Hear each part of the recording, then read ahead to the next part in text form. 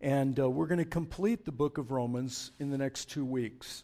And the last part of 15 and the whole chapter of 16 are merely the final travel plans that Paul has, plus his greetings and salutations to various people.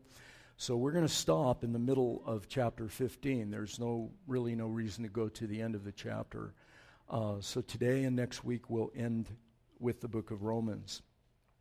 If you're there in chapter 15, now hear God's word. We're going to read the first 13 verses. We who are strong have an obligation to bear with the failings of the weak and not to please ourselves. Let each of us please his neighbor for his good, to build him up. For Christ did not please himself, but as it is written, the reproaches of those who reproached you fell on me. For whatever was written in former days was written for our instruction, that through endurance and through the encouragement of the Scriptures we might have hope. May God, who gives this patience and encouragement, help you live in complete harmony with each other, as is fitting for the followers of Christ. Then all of you can join together with one voice, giving praise and glory to God, the Father of our Lord Jesus Christ. Therefore, accept each other, just as Christ has accepted you, so that God will be given glory. Remember, Christ came as a servant to the Jews to show that Gentiles might give glory, to show that God is true to his promises that he made to their ancestors. He also came so that the Gentiles might give glory to God for his mercies to them. That is what the psalmist meant when he wrote, "For this I will praise you among the Gentiles. I will sing praises to your name." In another place it is written, "Rejoice with his people, you Gentiles."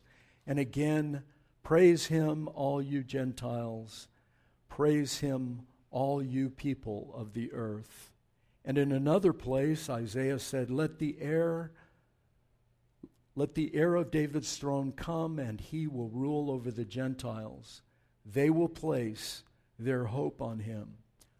I pray that God, the source of hope, will fill you completely with joy and peace, because you trust in him. Then you will overflow with confident hope through the power of the Holy Spirit.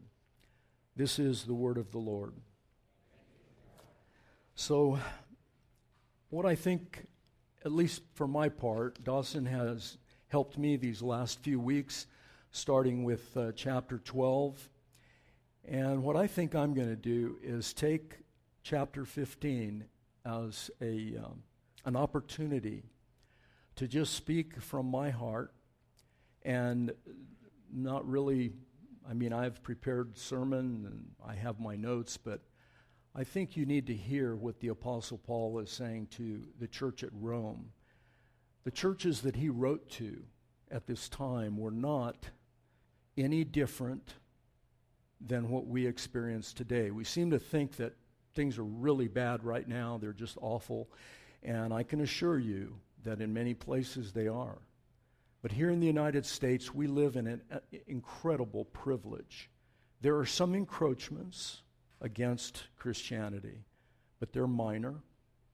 Nobody loses their life here in the United States, at least not yet. And so we need to get our head focused around what Paul is saying to the churches in every age and every place. And so in chapter 1, very clearly he's talking about the gospel of Jesus. What is the gospel of Jesus? It is the announcement that the King has come and that he will restore this creation through the work of his church.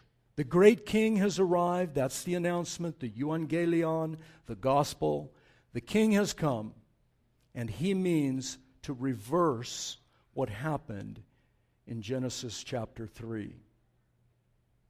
Then in verse 18 of chapter 1, he lays out what the great sin of mankind is. And we have pressed hard in asking you to look deeply within your heart, because what we do, what human beings do, is we suppress the truth and we replace it with a lie, and we worship and serve the creature more than the Creator, who is blessed forever. That is the sin of mankind. He wasn't content to be in paradise with God. He wanted more, and that is our sin, the sin of all humanity. And we struggle against it every day of our life. Make no mistake, idolatry is not something that just goes away when you're a Christian. In fact, idolatry becomes incredibly sophisticated once you become a Christian. And it sneaks and it hides in places you would never imagine. And this is the role of the church and the pastors and elders and women's council and all of the leadership in the church, is to help you navigate through those waters of chapter 1, 18, verse 18 through 32. This distortion of the relationship of mankind, the distortion of the imago Dei, the image of God in every human being. The narrative arc of all Scripture, and this is something you should just write it in your front of your Bible, because this is the narrative arc of all Scripture. This is the reason why there's a chapter 4 in Genesis and a chapter 22 in Revelation. The only reason that any of those chapters were written is because of what happened in chapter 3 of Genesis. The narrative arc is simply this. Now, there's a lot of ways. Dawson's given you a couple of good ways: creation, fall, redemption, so on. The one that I use, the one that I think is helpful, at least for me: creation, chaos, and recreation. That's been the goal of God's world ever since the fall.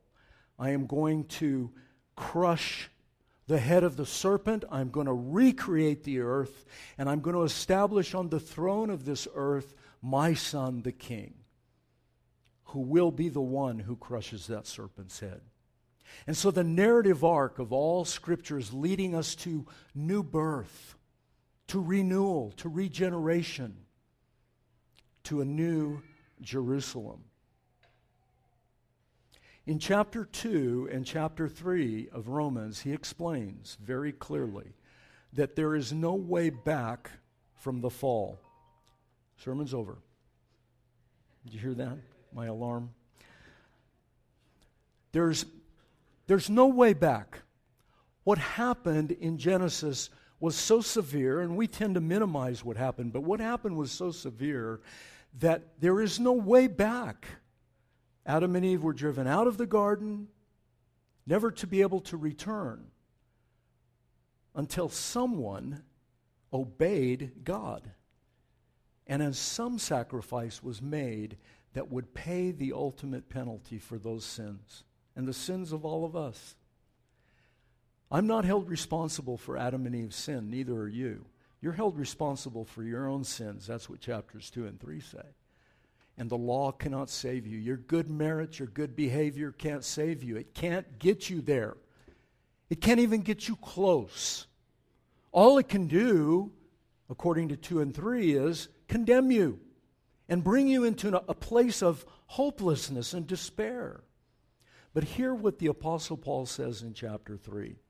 God has shown us a way to be made right with Him, placing faith in Jesus Christ for everyone, no matter who it is. All have sinned and fallen short of the glorious standard of God. Yet God, in His grace, freely makes us acceptable, freely justifies us through Jesus. Listen, He freed us from the penalty for our sins. He presented Jesus as a sacrifice. Remember the word propitiation. There's only a few words you really need to learn, theological terms. One of them is propitiation, the satisfaction for sin, the payment for sin, the expiation for sin, the taking away of sin from us, and giving an offering to God that is a sweet-smelling aroma, a satisfying life. And Jesus' life was that. Beautiful, satisfying. And God could take that in and say, I am now pleased. And anyone who will trust him can be freed from the penalty for sin. In chapter 4, he reaches back into the life of Abraham, the father of the faithful, and he says, Abraham believed God, and it was imputed to him. He was counted as righteous. Abraham was not made righteous. He was imputed or counted as righteous because of who he was trusting. You see, the trust of Abraham had no power, no force in itself. Remember, faith is not a force. Faith is a decision, a choice. There were thousands of gods in the ancient Near East. Abraham could have chosen to worship any one of them. But instead, he chose to follow Yod-Heh-Vav-Heh, the Yahweh, the Jehovah, however it was pronounced, we don't really know. But he chose to serve the Lord and made the Lord his God. And because of that, God imputed to him or counted him righteous in his sight. And he said, this promise is for you and all your children and for anyone who will trust me. Anyone. So in chapter 4, he explains, even Gentiles who didn't have the law can have the same faith of Abraham. In chapter 5, he reaches even further back, and he talks about the first and second Adam. And he says this first Adam, the Adam in the garden, through his disobedience, brought sin and death into the world. But there's another Adam, the second Adam, who came. The first Adam's sin, listen to what Paul says, brought condemnation. Christ's obedience, Christ's righteousness. The second Adam, Jesus, brought life and light to all who would trust in him. New life, rebirth. When we were utterly helpless, he says, think about this. God demonstrates his love this way. While we were utterly helpless, Christ died for the ungodly. Maybe it's possible that someone might die for another person, a good person, but no one would die for an evil, unrighteous person.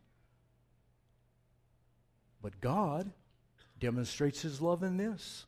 While we were yet sinners, Christ died for the ungodly.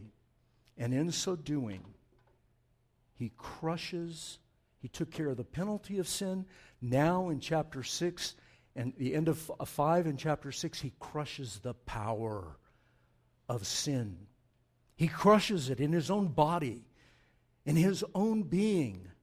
He takes the penalty away. And he breaks this power of sin in our lives. We have been united with him. Last Sunday we baptized the Campbell babies, the twins. And what we believe is that God put his mark on those babies that day, last week, last Sunday. And he said to us, we didn't say anything to him. We're not dedicating these babies to him. We come and put the mark on this child, in their case, children, and they're the most beautiful children I've ever seen. Well, not completely. Because we just had we've got little Theo back there, and we've got some others here. We had the most beautiful children in our church. But when you put God takes your children, folks, you're Christians, you bring your children, and he puts a mark on him. Instead of you saying like you're going to do something for him, he says, I will mark these children, they're mine now. I will never let them go. And you're to trust me, parents. You're to trust me every day of your life for your children. No matter what it looks like, you trust me for them. Now you're talking. Now you're talking about covenant power, blood power, ancient power that old ancient people understood that modern people don't get anymore. Now it's all we'll tell God what we're going to do for him. He doesn't tell us what he's going to do for us. And it's exactly the opposite in the gospel. So in chapter 6, Paul says we have been united, listen, united with Christ in our baptism. The old sinful nature, the old sinful person was crucified in that ritual of baptism, put to death, so that sin would lose its power. We are no longer slaves to sin, he says in chapter 6. We're set free from sin's power. Penalty gone, power broken. But what about chapter 7? Right off the bat, in chapter 7, he explains that we are still, in some sense, slaves to sin. And you think in your mind, you say, well, gosh, he's just contradicting himself within a few verses. But Paul uses an incredible metaphor of marriage and then death and how all that works and our flesh and talking about our bodies and the fact that sin remains, penalty gone, power broken, but its presence remains. And why does its presence remain?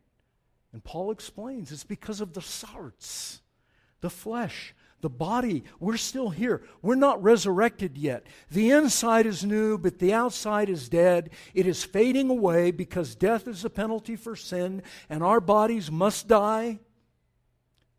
Even though we'll never see, if you trust Jesus, you never see the inside of a grave, but your outer body must die.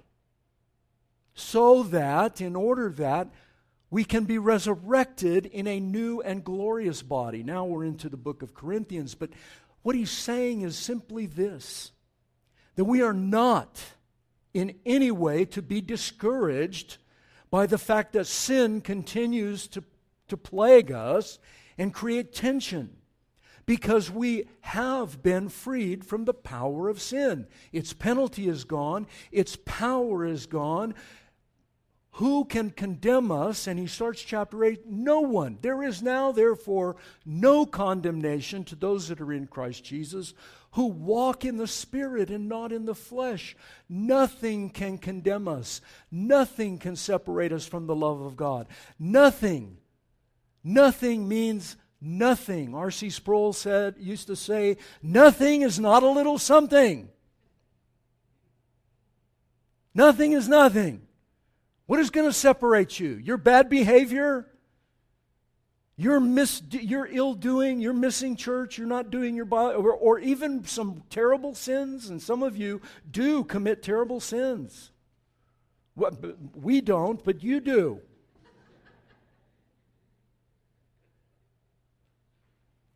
What's going to separate you? Nothing will separate you from this love of God. How do you know? How can you be sure that there is nothing that will separate you from God's love? The doctrine of election. Now, don't break out in hives because we mention election and predestination. He explains it in 3 chapters. What election is, who it applies to. If you confess with your mouth that Jesus is Lord and you believe in, it's chapter 10, believe in your hearts that God has raised him from the dead, you shall be saved. And in chapter 11 he explains about Israel and all that, God's faithfulness. Election is just another word for God's faithfulness. Are you with me? He uses 3 chapters to absolutely nail the coffin down and say, this person is dead. I've got you. You do not have me. I've got you. No matter what comes, angels, demons, hell, heaven, doesn't matter what comes against you, doesn't matter what encroaches in your life, doesn't matter how foolish you may be. I have you. When you're coming to me and you walk through the door, it's all you. But when you turn and you look back at the door, that you just passed through to get into God's presence, you look above the door and you see these words printed in blood. I chose you. You did not choose me. I chose you. You did not choose me. You did not choose me. And there you can put down an anchor for your soul that nothing and no one can tear away. The reality of God's immeasurable grace and love, commending His love, is what sets us up so that we can battle sin. And we can do what He commands us. You see, 1 through 11, all these chapters, He's been telling us, this is what your Savior's done for you. This is how much He loves you. This is how He has empowered you. This is why you must come in chapter 12 and offer your bodies a living sacrifice, holy and acceptable to the Lord, because that's your reasonable service of worship. That's the only thing that's reasonable after reading these 11 chapters and having it completely transform your soul. You're a new being in Christ. And here you are, brand new. And He said, now the bloody sacrifice went on the cross. All I'm asking for you is to lay down your life, a living sacrifice, holy, acceptable. It's reasonable. When we continue to sin, and folks, I do, and I know you do, we continue to sin, we let sin encroach, it's because we don't understand grace. We forget the gospel. And Paul, in chapter 12, he starts listing things that he expects us to do. Now we're supposed to do some stuff. 12, 13, he talks about love, genuine love, real love, the kind of love that it's not an emotion, it's not squishy, it's not syrupy, it's an action. It's sacrificial. It's going to cost you to love somebody. It's going to cost you to lay down your life. And make no mistake, if you're going to love someone, you're going to lose something. It's not going to just, willy-nilly. And in chapter 14, he gives some amazing examples. I thought Dawson did an incredible job showing that with so many things, those circles, you remember the circles? He alluded to the cone of certainty that I've used. Those two illustrations are worth pure gold.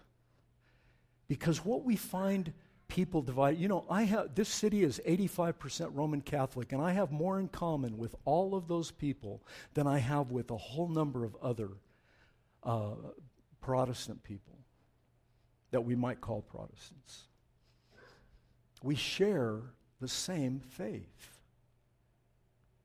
And yet we will divide over all kinds of things. There are core issues that are in the center of our lives. It's what they teach at Covenant Seminary, at RTS. They taught us the cone of certainty. And you can only have a few of those. You can't have a whole bunch of them because the Bible doesn't have a whole bunch of them. The Bible has a few. And then there are secondary, and then there are tertiary issues. Should you smoke? Should you drink? How much should you drink? How much should you smoke? What should you smoke? On and on it goes. And when you find people, Christian people, that abuse drinking and abuse smoking and abuse what they see and watch on TV or abuse that stuff, looking at porn, doing whatever, you find people that are doing it and they say they're Christians. They don't understand grace. They've forgotten the gospel. Otherwise, all you have left is your willpower, and good luck with that. Some people have good willpower and, you're strong, good for you. But the rest of us, what hope is there? My only hope is that my heart can find a love, my heart can find a love worthy, strong enough, shoulders broad enough to hold up the weight of my sin. And when you find that and you fall in love with that person, then the expulsive power of that love can drive out the other things. And how long will that take? A lifetime. We're in for the long haul, not the quick fix. We're in because Jesus gave all, we give all. Chapter 12, chapter 13, chapter 14. We do not please ourselves. We give up our rights for the weaker brother. Somebody has got some scruples about somebody, be tender. You know, if they want to wear a mask, be kind. You know how much crap we got in this church just for suggesting that we follow, back when it was all, nobody knew what was going on. Wear a mask, please. I'm not going to apologize for saying that ever again.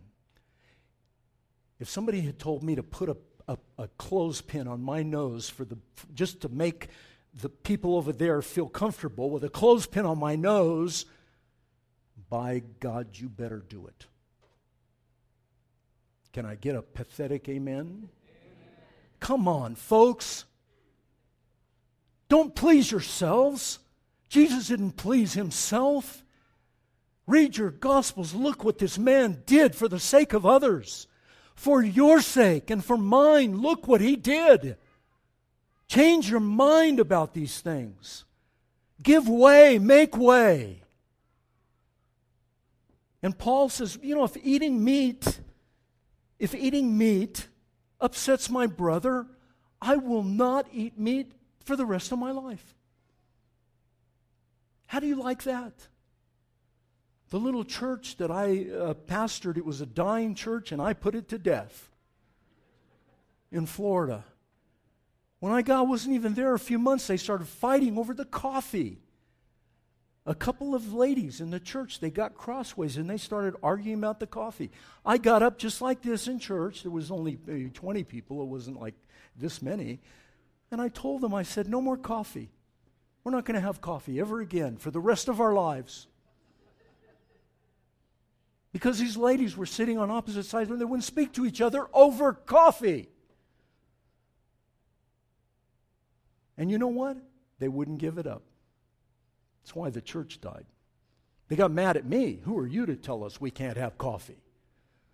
Well, I happen to be ordained by the living God of the universe, the creator of all things, and I happen to be full of his Holy Spirit, and I actually understand my Bible, unlike you. See, I could have thrown all this onto them. I could have crushed them. Instead, I said, love each other as Christ loved you. Stop it. Please hear me, folks. I'm not saying, mask mandates don't mean anything. And now we find out the masks probably weren't helping that much anyway. But so what? One of my closest friends from seminary lost his church over it. They split into 3 pieces, and he's without a job after planting that church and pastoring it faithfully for 25 years. And that congregation is living an illusion if they think they're going to enter through the gates of heaven because they know the Westminster Confession of Faith. There's some serious repenting that needs to go on, and Paul is pleading. I plead with you, he says in 12, offer your bodies a living sacrifice. Let nothing come, not eating, not drinking, not holy days, not anything. Don't let it come between us. Dawson alluded to things like politics, things like diet. You see somebody that won't let their kids have sugar. So you look down your nose at them because they want, which is what I did. When my kids weren't looking, I gave my grandkids sugar. And my kids begged me, please, Dad, don't give them sugar. I won't, I promise. I swear to God. The minute they turned, I was shoving chocolate ice cream in their mouth. God forgive me and forgive us. When you sit down to have a drink in a bar and you have a nice glass of wine and then you say, I'm going to have another and another and another.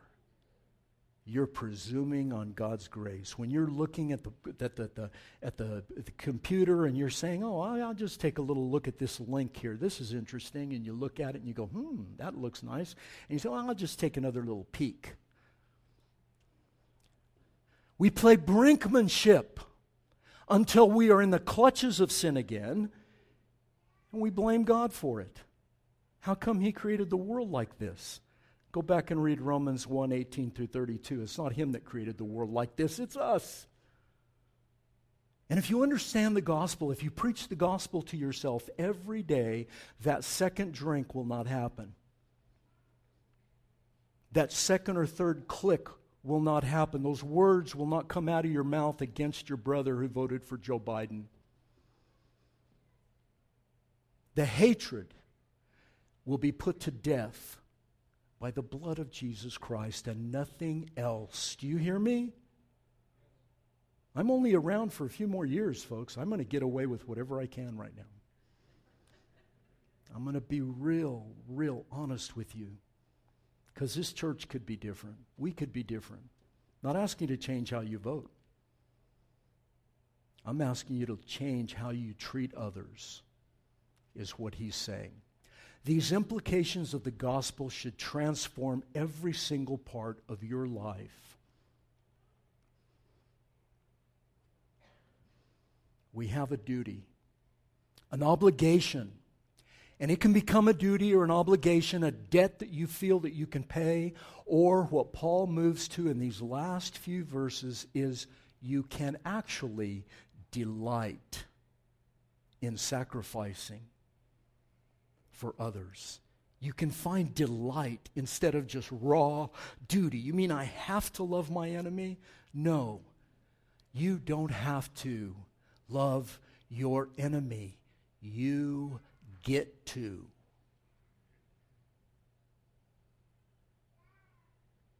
That will transform your life. You mean I get to forgive? You mean I'm actually okay? It's okay if I accept this person that has a bone in their nose? Yeah, it's okay to accept them. We'll talk to them about why they have a bone in their nose, sure, but what is separating, what is driving us apart? It's not the Trinity. It's not Jesus' hypostatic union. It's not these highfalutin theological things. It's just, I don't even know how to put it. But he says, let the strong be considerate of the weak. And so we come to 15 very quickly. Look at what he says. Just look at your notes. Look at your Bible. The strong, verse 1, strong must be considerate. We are not to please ourselves. When we're interacting with people, how quickly are we going to put up a barrier, or how quickly are we going to tear down that barrier and give in? I'm not saying compromise your beliefs or compromise your conscience or anything. Even the Book of Church Order, our Presbyterian Book of Church Order, forbids us to bind the conscience of any other believer. We can't bind anybody's conscience. We can call them out for sin, but we can't bind their conscience. I'm not talking about binding anybody's conscience. I'm talking about just treating them with some measure of respect and dignity and acceptance and not throwing up barriers. Look at 5 and 6. Live in harmony. Why? So that with one voice we can worship together. Worship the Lord. The idea is the reunification of humanity, not its destruction. Look at your life. Where are you dividing from others? Why are you mad at some? Well, they made me mad. They hurt my feelings. Okay. They hurt your feelings. Are you going to give it up or not? Not until they do this and such and such. You put up all kind of conditions. Let me ask you something, folks. Come on, Christianity 101. How many conditions did Jesus put up against you for you to come to him? How many? I don't know of any. How dare we? How dare we? Well, they didn't this. Now we make all kinds of excuses, and we self-righteously say, I have a right to be mad. No, you don't. Repent, believe the gospel. It's your pastor speaking. I have incredible authority. Live in harmony. May God, who gives patience and encourage, help you to live in complete harmony, not partial harmony, complete harmony, as is fitting for followers of Christ. You see, we claim that we follow Jesus, but we really don't. We follow ourselves, and we tell Jesus, hey, tag along behind so when something happens, I can turn to you real quick. So don't get too far away from me while I tread down this road doing whatever the heck I want.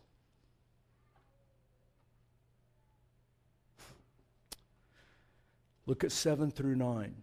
Live in harmony. 7 through 9, accept each other as Christ has accepted you, so God will be given glory. You want to give glory to God? Accept other people that are different than you. Be kind, be soft, be tender. And if it's somebody that is in your community, someone that you love, you may have to, as Gary reminds us in our session meeting, sometimes we have to rebuke. That's part of the job of being a pastor, is to stand up and rebuke people and say, this is wrong, stop it. Stop that. And we don't dare. If we cross certain lines, we will get cut to pieces. And the Apostle Paul is telling us to live in harmony, accept each other on different levels. Accept people out there that are maybe not like us and bring them in. Ask them why they believe this and that. Instead of just crushing, putting up a wall, and you over there, us and them. The Bible, there's no us and them, folks. No us and them. There's only us and Him. Only us and Him. And He sends His Son, and He has His apostles write these kind of words, and He means us to take them serious. And then 9 through 12, he gives these lists, a litany of psalms that say, this is what the end goal is. Why am I saying all this? Paul's saying to you and me, why am I saying? So that when we die and we are in God's presence, we may worship Him, all of us, together, with one voice. I will praise you among the Gentiles. I will rejoice with your people, you Gentiles. I will praise you, Lord, you and the Gentiles, all the people of the earth. David's heir will come. Who's that? Jesus came, and He will rule over their Gentiles. And they, just like the ancient people of Abraham, they will all put their hope in Him. Folks, you have your hope in something. We have told you this, Jocelyn and I, even going way back to the first sermon I ever preached in this church. You have your hope in something. You have the courage to look and say, what is that? What is my hope? What can I not live without? What makes my life worth living? What are my ultimate allegiances to? And the book of Romans, without apology, without equivocation, right up in our face, says this: one allegiance, one King, Jesus Christ is Lord, to the glory of God the Father. Will you trust Him with anything and everything? Will you? I hope you will. Father, thank you for this book. It's been a blessing to me to spend these months going through your gospel, the gospel of our Lord Jesus, as it is in Romans. I pray that you'll open our hearts so that we can be transformed, that we can renew our minds to the reality of what God has done for us. so that when we do stand in his presence, he can say to us, "Well done, good and faithful servant. Enter into the joy of your Lord." Father, I pray that you will make this so at Christ the King. If you can change us, maybe we can set off a ripple in this world. Help us to do that. Amen.